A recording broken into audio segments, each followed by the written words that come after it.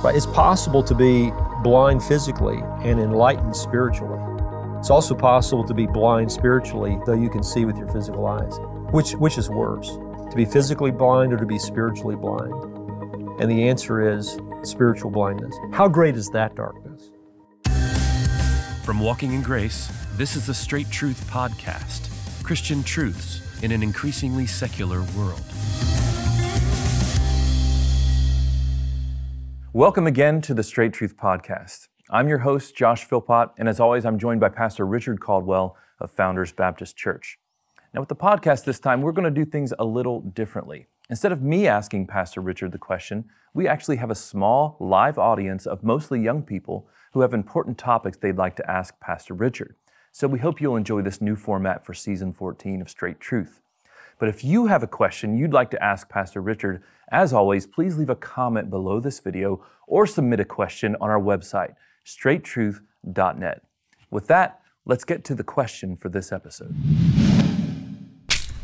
My question is about the meaning of Matthew 6:22 to 23 about the eye and the light in the passages. The eye is the lamp of the body, so if your eye is healthy, the whole body will be full of light. But if your eye is bad, the whole body will be full of darkness. Then in the light, in the darkness, how great is the darkness?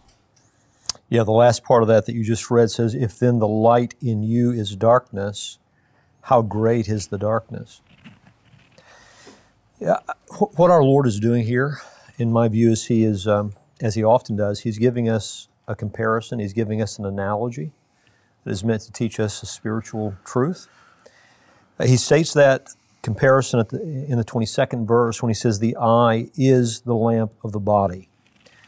And he talks about the difference between a healthy eye and a bad eye. He says if your eye is healthy, your whole body will be full of light, but if your eye is bad, your whole body will be full of darkness. God has designed our bodies in such a way that our eyesight serves the whole person.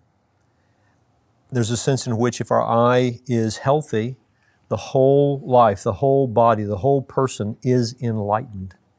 And we just need to think, not very long about this to see how that works.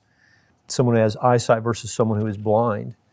If you're at an intersection and if you're blind, and you don't have a seeing eye dog or you don't have someone there to hold your hand and see you across, though your ears are working and everything else in your body is functioning, you're in darkness. The whole body is in darkness. The whole person is in jeopardy because the eye is not functioning. If you think about even when your eye is functioning well, in a healthy manner, how it serves the rest of your body. I don't know if you've ever done this, but you've put your hand, you can't see, you're putting your hand and you feel something. And you're like, what is that I just put my hand in?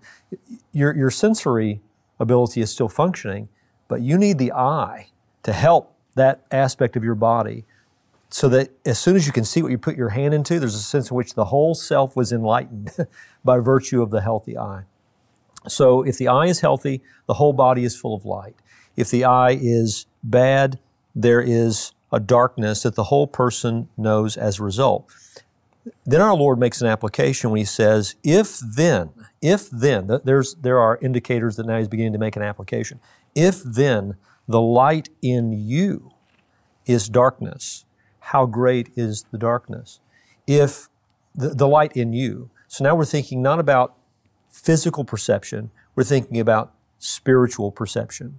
There's a light in one's self. If that is darkness, I can say it to you this way, if the organ of spiritual perception is blind, what kind of darkness are you in?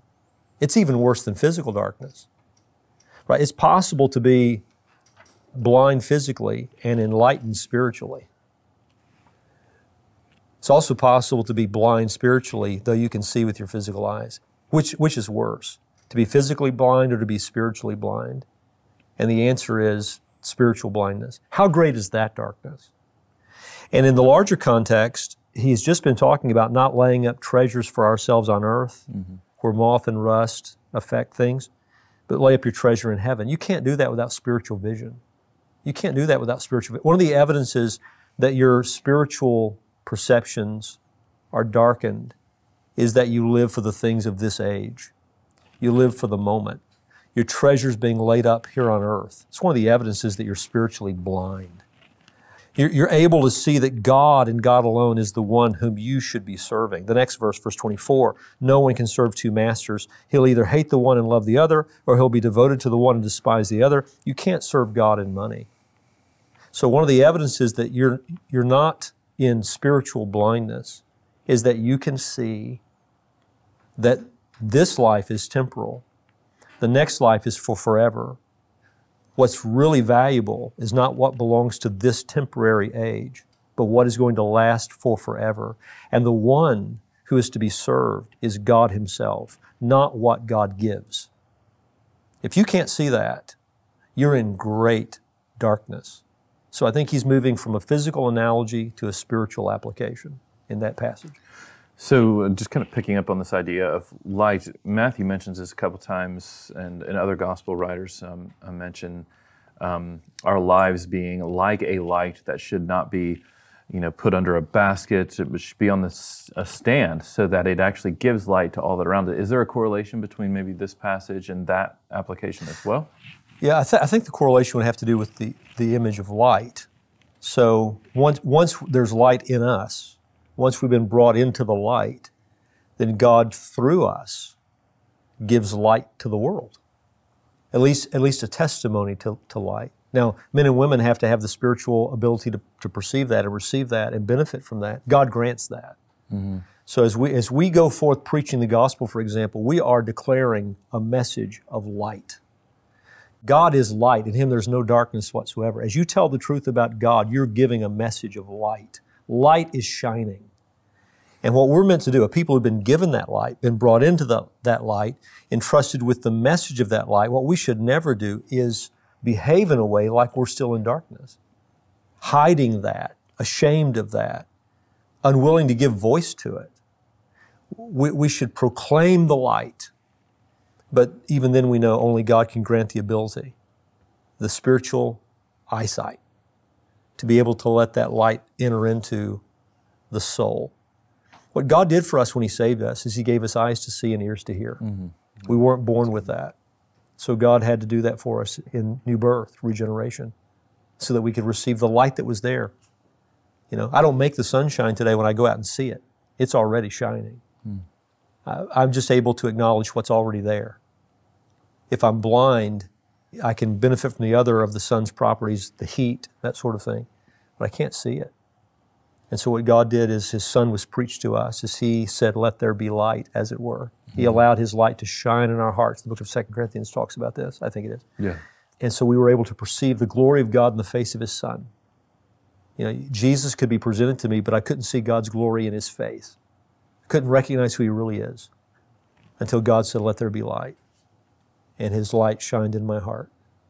And I had now a spiritual set of eyes to be able to perceive Jesus for who He really is. Yeah, and even I like that image of light as it relates to Jesus. John 1 says, the true light, which gives light to everyone, was coming into the world. And so really, this light that we're talking about, this lamp that might be within us that squelches the darkness and puts it away and also shines so broadly, this is all a reflection of who Jesus is. That's exactly right, Josh. And we still need to distinguish, as John the Baptist did, between being a witness to the light and the light Himself. Mm-hmm. So we bear witness to the one who is the light, and it's the knowledge of Him that makes us those lamps in this world. Thanks for joining us for this episode of the Straight Truth Podcast. Now, we'd love to have you share this episode with friends and family. And the easiest way to do that is by going to our website, straighttruth.net, and subscribing to one of our social media channels like YouTube, Facebook, Twitter, or Instagram. Now, Straight Truth is listener supported. So if you'd like to find out ways to help us to continue to produce this podcast, again, go to our website, straighttruth.net. Now, Straight Truth is a production of Walking in Grace Ministries, the preaching and teaching ministry of Pastor Richard Caldwell. For more information, go to walkingingrace.org.